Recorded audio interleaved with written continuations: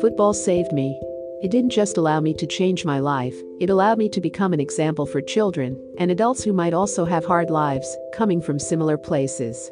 If you take the wrong path, the easy route, it can often cost you in the long term for the rest of your life, Leeds United star man. Rafinha could quite easily have never had the chance to lift Elland Road supporters to its feet, dancing his way down the right flank.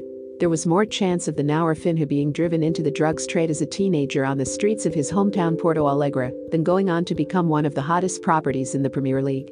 As well as for his country, football offered an escape route, a way out of the favela which many never get to achieve. I'm not sure it's something I could really explain properly, Rafinha has said.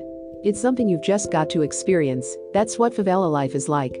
There's no doubt the reality is very different to the UK and Europe. In the favela you feel very disconnected from the rest of the country. Often in life, the easiest way to make money is the wrong way. It's just part of the life there. There's very much a glass ceiling and an inability to escape it, an inability to get the focus, to aspire to an honest life, a hard-working life, a better life. It's hard to achieve that without resorting to something illegal like the drug trade. The odds for Rafinha's football career were not in his favor as a child. Occasionally he would be so hungry he would ask strangers for food if there was nothing to eat at home, while he often faced threats from unnamed mobs when playing in locally organized games. That could have been his undoing. But if there is one thing to take from such a harsh upbringing, it is how football shaped him. And in turn, now allows him to shape the lives of children and adults back home through a charitable foundation. He set up shortly before he arrived at Elland Road. "I want to help these kids who need it," he said at the time. "Some of my childhood friends are dead. Others got involved in the drug trade. That has all stayed with me. I want to change these kids' focus, give them a better future. As I couldn't help my friends, I want to help the next generation of children." Rafinha would have never left his hometown without his own laser-like focus, which now serves him so well on the pitch. Many flair players can be reluctant to track runners, to press or to tackle, to put in the hard graft. Not this one. No forward or winger has tracked back to win the ball back more in the middle third of the pitch this season than the Brazilian, who teammate Adam Forshaw recently described as an angry street footballer. That description feels particularly accurate, although it seems so ingrained in the Brazilian he doesn't even see it. "I see myself just like any other professional who wants to win. If I'm not, I do get frustrated because I'm not living up to the potential I know I have," he says.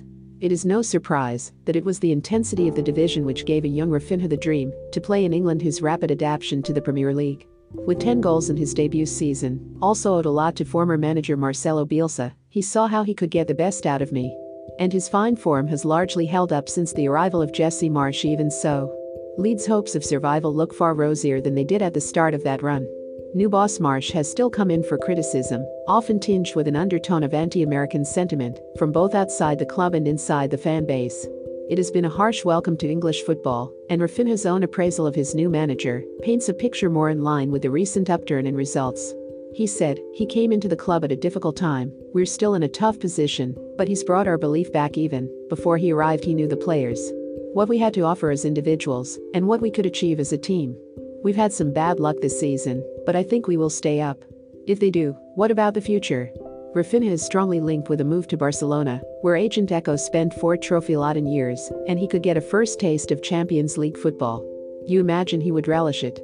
For now, he has another ambition: to get those kids on the streets of Porto Alegre smiling. Remember to follow Golia by hitting the follow button and slapping a 5-star review on the show or tapping the love icon. Let's get to 1 million followers and tune in daily for new episodes.